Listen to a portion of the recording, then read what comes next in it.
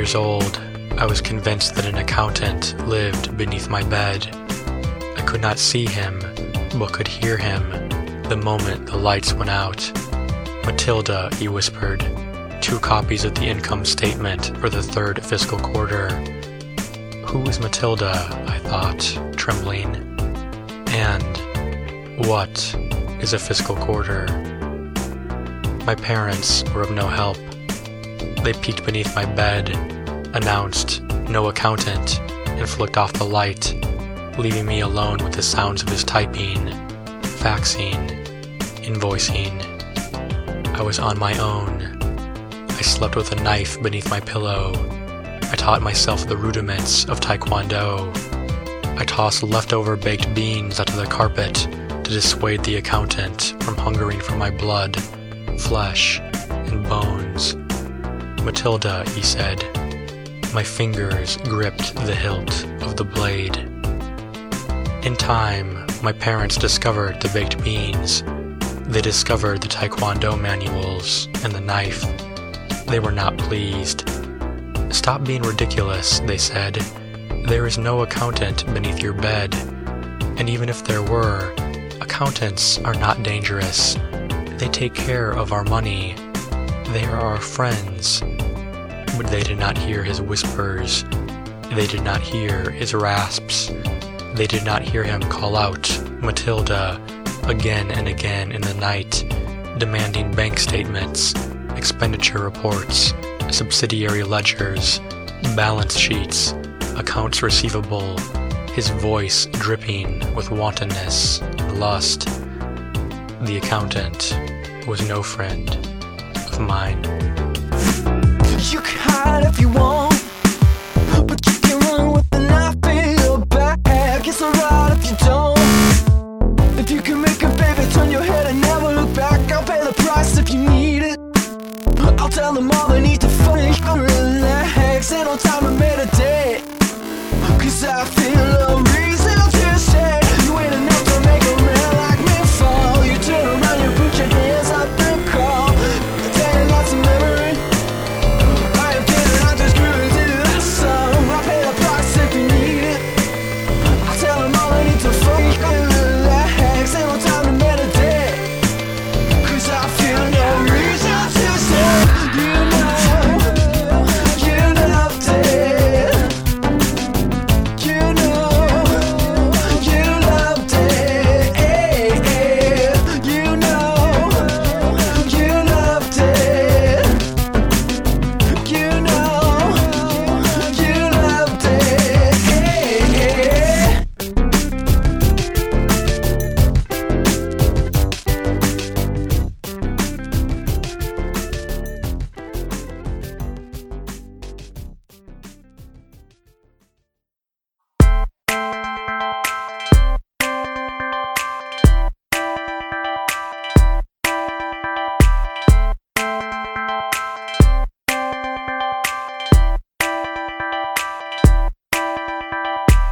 The whole parenting thing wasn't working out, so Darlene and I decided to outsource.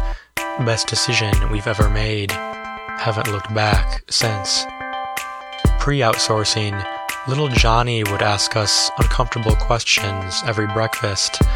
Why does Grandpa talk so funny? What does sodomy mean? How come the kids at school say that Jews don't go to heaven? Darlene and I would stare at each other, horrified. How do you explain these things to a 6-year-old? Well, I still don't know, but the folks at the call center in the Philippines do. So now little Johnny just dials the 1-800 number magneted to the fridge, and everyone wins. Darlene and I were never too good with administering moral guidance, the discernment of right or wrong, basic sex ed, which is probably why our teenage Jenny got knocked up by that sportscaster. Too late to turn the clock back now, but the call center's been great with answering her questions and providing emotional support in her time of crisis. Early on, she'd burst into tears every dinner, clutching her silverware with a death grip and looking to us hungrily for comfort and consolation, but we'd just ignore her, carve our steaks, sip our drinks, pass the butter, and the salt. Now we hand her the telephone, and the Filipinos take care of everything. This is how we show her we love her. Some people say American children should be parented by Americans. Some people say folks like us are contributing to the slide of our once proud country into economic and cultural oblivion.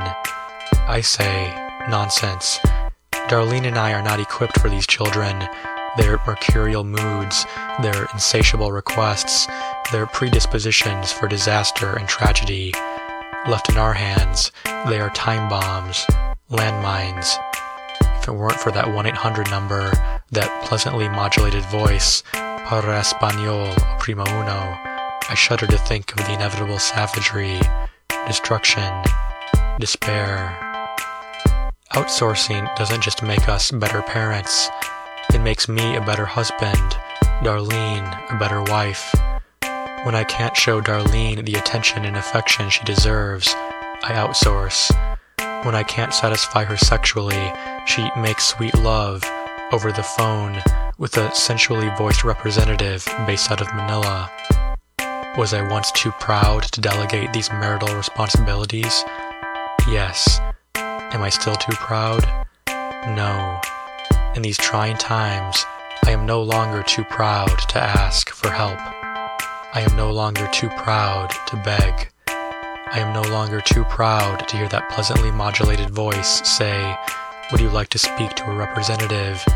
and answer, "Yes," cleanly and clearly, so there can be no mistake as to what it is that I want.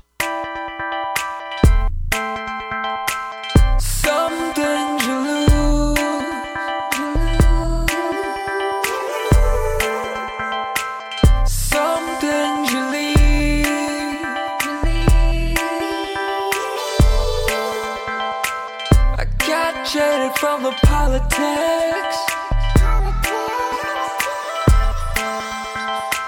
You got jaded from me.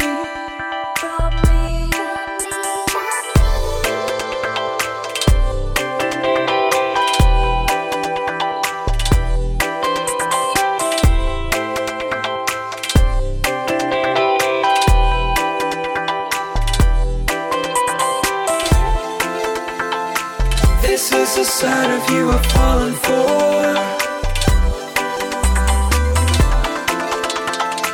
You are a killer in the culture war. I see your boyfriends, I see your scar. One more for the culture war.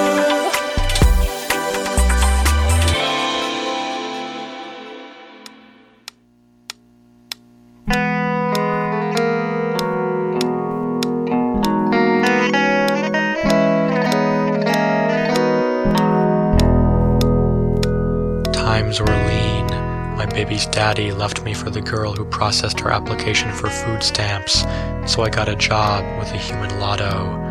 I produced the necessary photo identification, the proof of employment eligibility, provided my personal information, filled out the W-4 form, and they tattooed the 12 numbers on my skin, shellacked me toes to neck with opaque metallic foil, and dropped me off in front of the Easy Mart to hustle for customers with the other scratch-off girls. At the Easy Mart, there were 15 of us, shiny, gray, and metallic. Some were young, some were old, some thin, some heavy, some black, white, brown, yellow, but beneath our necks, all of us were gray. One of the girls had been doing this for years. She had been scratched off hundreds of times. She said usually it was done in motel rooms, the scratching, by lonely men, bald, paunchy, sweating, pale. But other times it was cocktail lounges, executive suites, employees-only restrooms, the Admiral's Club of an airport terminal. You really never knew. I asked her did it hurt, and she said, some more than others.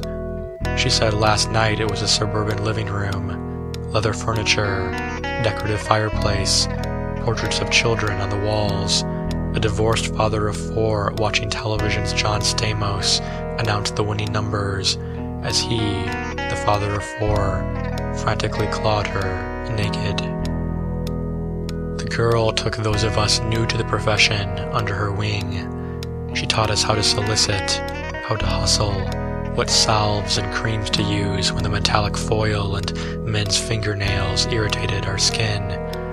Sometimes we got worse than scratches, hideous men in motels leaving us with deep punctures, incisions, lacerations, and the girl sutured us herself with a cigarette lighter, sterilized sewing needle and fishing line in the out-of-order ladies' room of the Easy Mart. When we went to get re-shellacked, our employers, if they noticed the sutures at all, said nothing. We were paid by the hour, plus commission. All state and federal withholding was automatically deducted from our paychecks. We learned, over time, how to strut, preen, primp, pose, salaciously loiter. We learned how to lean against the exterior of the Easy Mart so our metallic foil caught the dying sunlight just so. We learned which men to go after, the ones who might slip us an extra 20, who would scratch us off gently, who would reveal only the numbers and nothing else, and which men to avoid, learn to recognize hidden violence and perversion on first sight, but sometimes we were wrong, and it was the depraved-looking ones who treated us tenderly, the generous-looking ones who abused us, humiliated us, defiled us. You could never be entirely certain. There was always an element of chance. Sometimes my baby's daddy stopped by for gas, beer, beef jerky, condoms, and the other scratch-off girls called out to him, $10 million jackpot, 100 prizes remain, a percentage of all proceeds support local public education. The girl who processed our food stamp applications waited in his car, glaring. Love songs spilled from open car windows. Shining star, I got you, babe. I feel fine. We learned not to take our work home with us. We learned to make the most of our days off.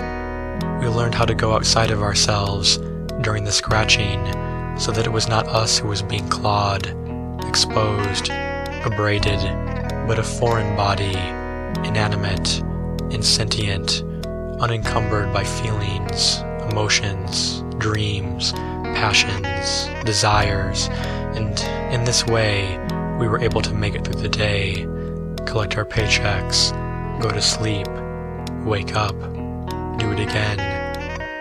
My baby learned to walk, to talk, and the other scratch-off girls took turns looking after her when they were off, and I was at the Easy Mart, in a motel room, a restroom, a frat house, a janitor's closet, a pleasure dungeon.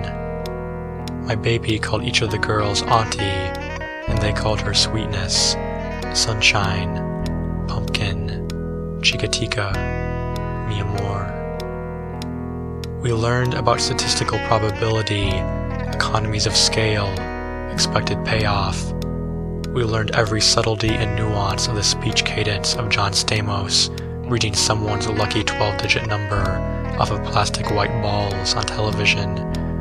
We learned what men would do if they had $10 million, telling us how they'd buy Corvettes and purchase beachfront condos and bed foxy gold-digging broads and tell their bosses to go screw themselves with tungsten titanium sand wedges, telling us this as they denuded us, grimly, with their foil-flecked fingernails. Luck be a lady, they said, pallid, paunchy, sweating, bald, and we learned to stare at our naked selves, reflected palely in the dark sectors of the television, as John Stamos read the day's 12 lucky numbers to see if we had made anyone a winner.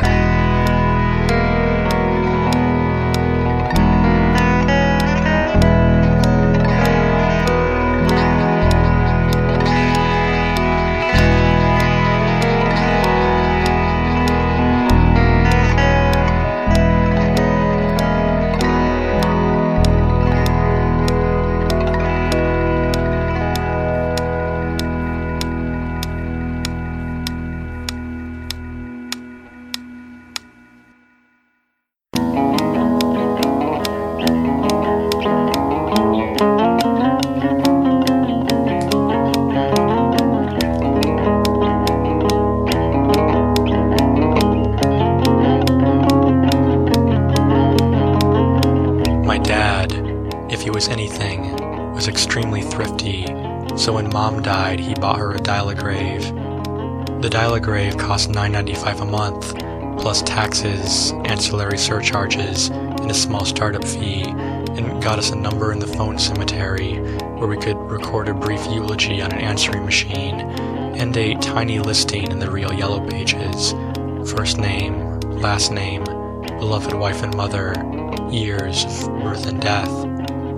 There were more expensive dial-a-grave plans with longer epitaph recording lengths, larger Real Yellow Pages font sizes, free long distance in case we wished to call Mom's grave out of state, but Dad was never one to waste valuable time on cost-benefit analysis.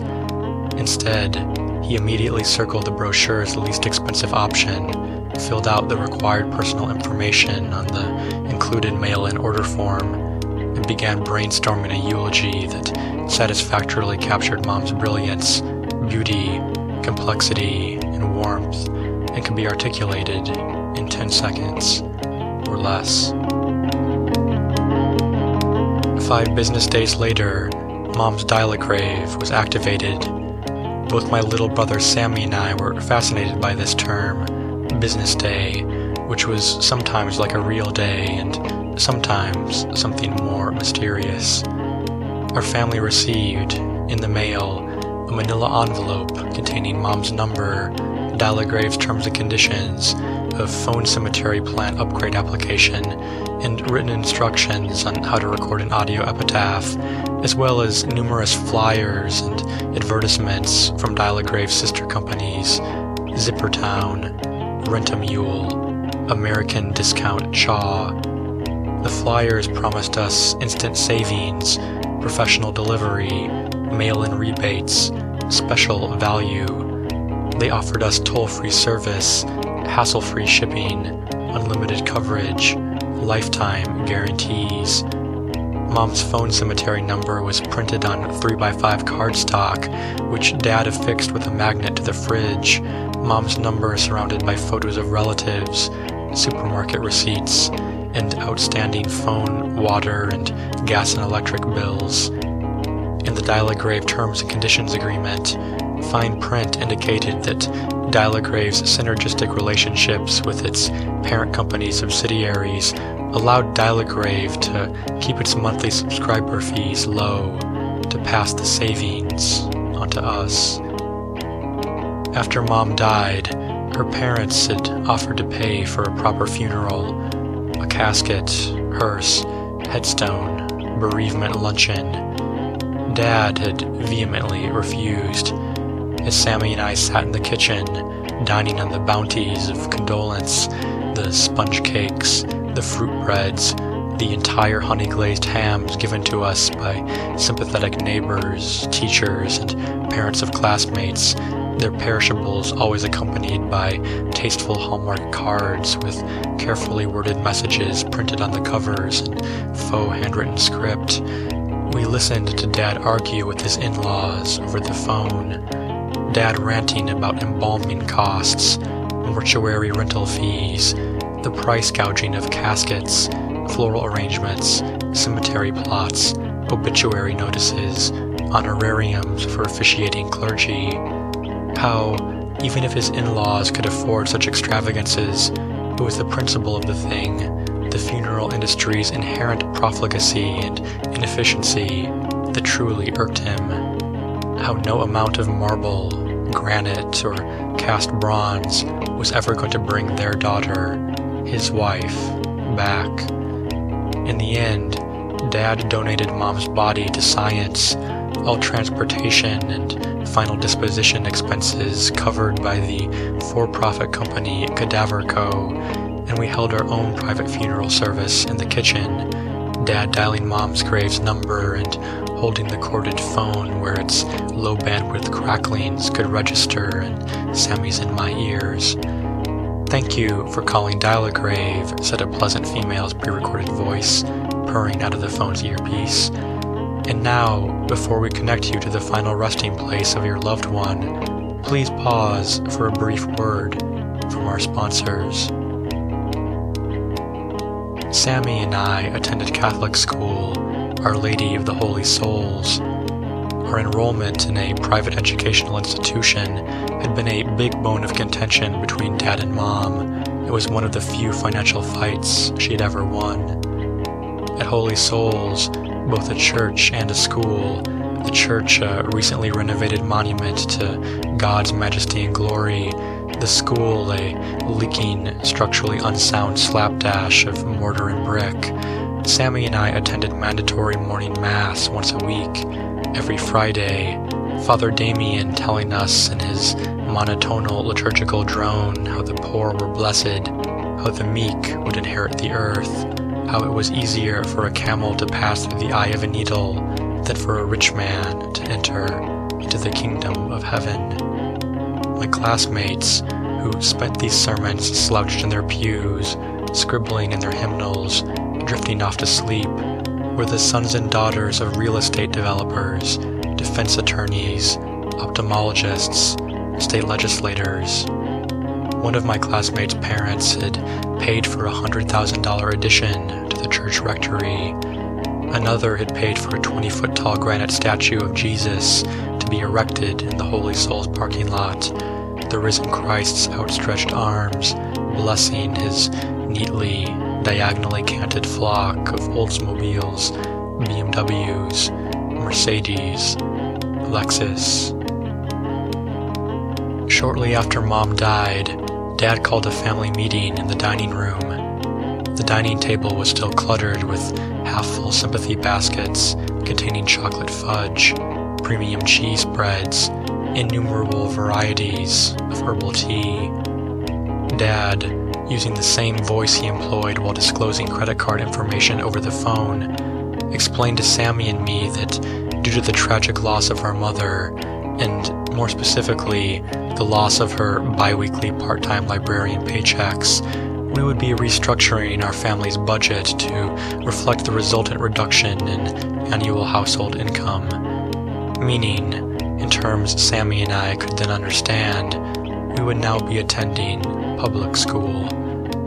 Of course, there were other new protocols to follow, other new restrictions imposed. No more baths, only showers. No more paper towels, only wash rags. No more Cheerios, only value-save toroidal toasted oats. But the mid-semester transition from Our Lady of the Holy Souls to Susan B. Anthony Elementary and Thurgood Marshall Middle reflected most dramatically the sudden shift in our family's fortunes. "Does this mean we're poor now?" said Sammy, sniffling, fighting back tears. "No," said our dad. "It just means we need to be more efficient utilizers of our resources." Thurgood Marshall, I later learned, during the Civil Rights Unit in American history, was the first African American to be appointed to the U.S. Supreme Court. Despite the legal inequities of his day, he had been instilled since childhood with a respect for the law by his father, a railroad porter, and his teachers, who often made him copy the U.S. Constitution as punishment for improper conduct. Thurgood Marshall Middle School, I learned on my first day of enrollment, was 160,000 square feet of anarchy, mob rule, and chaos, surrounded by an 8-foot-tall chain-link fence. The classrooms usurped by apathy, impulsivity, attention deficiency. The restrooms commandeered for conspiracy, racketeering, vice. The cafeteria blitzkrieged by pizza slices, banana peels, individually packaged pudding snacks. The hallways stampeded by unencumbered adolescents. Admittedly, the students at Our Lady of the Holy Souls had not been shining beacons of Christian piety and virtue either. They had smoked blunts packed with dandelions and grass clippings in the playground, had snuck the F word onto the teacher's master copy of a unit vocabulary test, had mooned the audience during our annual Christmas pageant as third graders dressed as shepherds and angels sang Silent Night. But they had not ballpoint penned synonyms for homosexual on my backpack. They had not jammed my finger into an electric pencil sharpener. They had not stuffed me into lockers, trash cans, receptacles for newspaper, and aluminum cans only. My first week at Thurgood Marshall, I called Mom's grave every day. I used a payphone in a remote corner of the playground, 50 cents for all local calls. Dad didn't know about the payphone, about the quarters I stole daily from his stash of parking meter change. We had unlimited local minutes at home. He never would have approved of such fiscal irresponsibility. But I couldn't wait until school was out to talk to Mom. I couldn't wait until 3:30 to leave her my rambling, barely coherent messages, my tales of oppression and woe. I couldn't wait to hear her voice say, "Hi, my darlings, it's me. Just letting you know I'll be home at 6:30. Love you. Bye." The last answering machine message she ever left, Dad's final choice for her 10-second audio epitaph.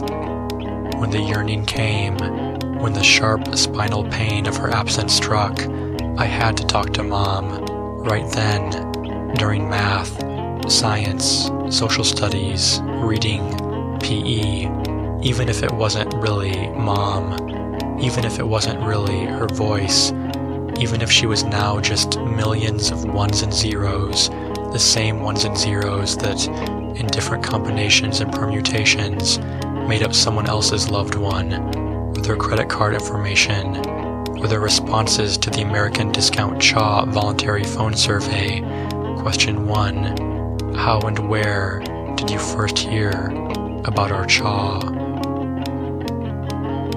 Meanwhile, at Susan B. Anthony, Sammy was handling the transition to public education even less gracefully than I was.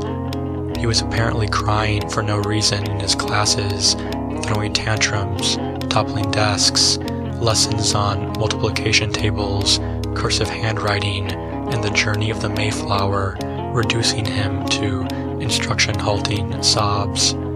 He saw the guidance counselor, Ms. Weissmuller, twice a week, during specials, sharing his feelings with Ms. Weissmuller's small army of hand puppets and eating the leftover Halloween candy she kept in a plastic pumpkin on her desk, but his classroom behavior failed to improve. When he came home and we called Mom together, he cried even during the brief messages from Dalagrave Strategic Partners, cried as well-modulated voices cheerfully sold us sanitary pads, renter's insurance, industrial-grade disinfectants. At home, though safe from the scholastic terrors of Susan B. Anthony and Thurgood Marshall, Sammy and I struggled with a different transition. The transition to a missing voice on our answering machine, to an empty chair at the dining table, to one less Christmas stocking hung above the hearth. In the evenings, after Sammy and I had completed our school assignments, we found comfort, as have so many other tragedy-stricken Americans, in broadcast television, in the living room, while Dad did all the chores and odd jobs Mom used to do in a household suddenly quieter than any of us had ever known. The popular shows then were reality shows, Real American Samurai, Gussy Up My Tractor, What's the Most Humiliating Thing You Would Do on Television for $50? My favorite was Love or Avarice, wherein a wealthy woman was pursued by a slew of attractive suitors, all but a handful of whom were federally indicted con artists.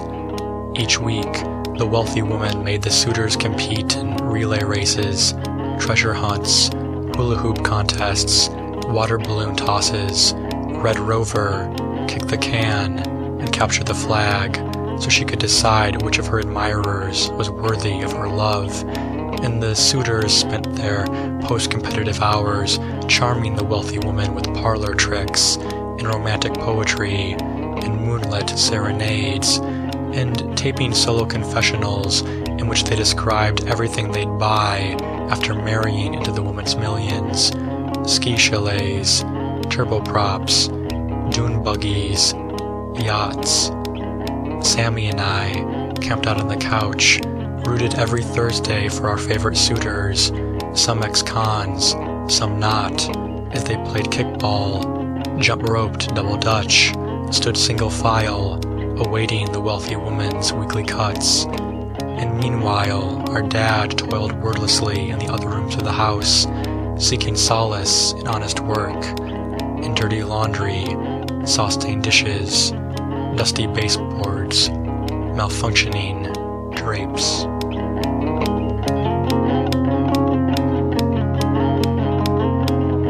Weeks later, we received another manila envelope from Dial-A-Grave. Inside the envelope were glossy brochures for fiber optic transmitters, geostationary satellites, nuclear power plants, and hydroelectric dams, plus a typewritten letter informing us of the recent corporate takeover of Dial-A-Grave's parent company by a major Chinese energy and telecommunications conglomerate. Dad, by now, had mastered the bread and sewing machines and was spending his evenings baking pumpernickels and ryes and performing routine maintenance on his collared shirts and slacks. Sammy's and my favorite suitor had been voted off of love or avarice, the wealthy woman unimpressed with his performance in tug of war. The glossy brochures featured full-color photos of irrigated farmland, pristine mountain streams, smiling families of 4 enjoying the yields of nuclear power. The typewritten letter assured us, in this time of transition, of Dial-A-Grave's continued commitment to customer satisfaction and commemorative excellence. At Thurgood Marshall, life was not like it was in the brochures. My classmates had set our class pet on fire and caused my teacher to suffer a nervous breakdown, and now we were taught by only the most naive or desperate for work of our school district substitutes, most of whom didn't even last past lunch. To make matters worse, my dad's supply of parking meter change had dwindled dangerously low, so not wanting to risk discovery of my embezzlement, I had been calling Mom's Dial-A-Grave with the school's front office phone, which, though free, had the disadvantage of being located in the school's front office, children crying, parents complaining, teachers screaming, administrators hyperventilating, not the proper environment for a call to the phone cemetery. The front desk assistant, Miss Charlene, could not have been nicer. She dialed Mom's number for me, called me sweetie, tenderly passed me the handset. But every time I tried to pour my heart out to Mom, I had to wait through 5 minutes worth of advertisements from Dial-A-Grave's new sister companies, Pandatech, Sinowax, Globosmelt, and Miss Charlene, barraged with incoming calls, had to delicately ask me to relinquish the handset before I even heard Mom's voice. "Hi, my darlings. It's me. Just letting you know I'll be home at 6:30. Love you. Bye." Then, one day, Sammy and I called Mom from home right before a very special episode of former child actors perform contract labor, and instead of the customary pleasant pre-recorded prompt, we got static. I dialed Mom's number again, from memory, as always, but the results were the same. White noise, analog hiss, no cheerful females. For English, press 1. Our dad, furious, called Dial-A-Grave's customer service hotline, its number listed at the bottom of the phone cemetery plan upgrade application, and he was put on hold for the entirety of our television program. Former child actors laying asphalt, installing rebar, resodding lawns. By the gripping finale, when the former child actors waited for the series host, a former swimsuit model and master stonemason, to announce who would be invited back to perform additional labor, Dad had had enough Muzak and pre-recorded claims that his call was valuable, please stay on the line, and he angrily hung up the phone and wrote Dial-A-Grave's corporate office a sternly worded letter. Meanwhile, Sammy and I watched the former child actors get assigned to construction work, custodial work, temporary clerical projects. The actors who received no assignments were spirited away in the cargo bed of a Ford pickup truck, but before they climbed into the back of the Ford, they hugged the other actors and cried. Days passed, then weeks, then months. Mom's dial-a-grave never worked again. Dad never received a response to his letter. Thurgood Marshall received an F grade for its students' performance on state assessment tests and was shut down, converted into a Zippertown outlet. The next year, I attended Amelia Earhart Middle, where I witnessed my first knife fight. Amelia Earhart's school motto was, "Let your imagination soar." When it became clear that the dial-a-grave was never coming back into service, Sammy and I pestered Dad to buy Mom a real grave, and he eventually half-relented and bought her a memorial paving brick in our town's frontage road of honor. The paving brick, like Mom's listing in the phone cemetery, said her first name, her last name, beloved wife and mother, her years of birth and death.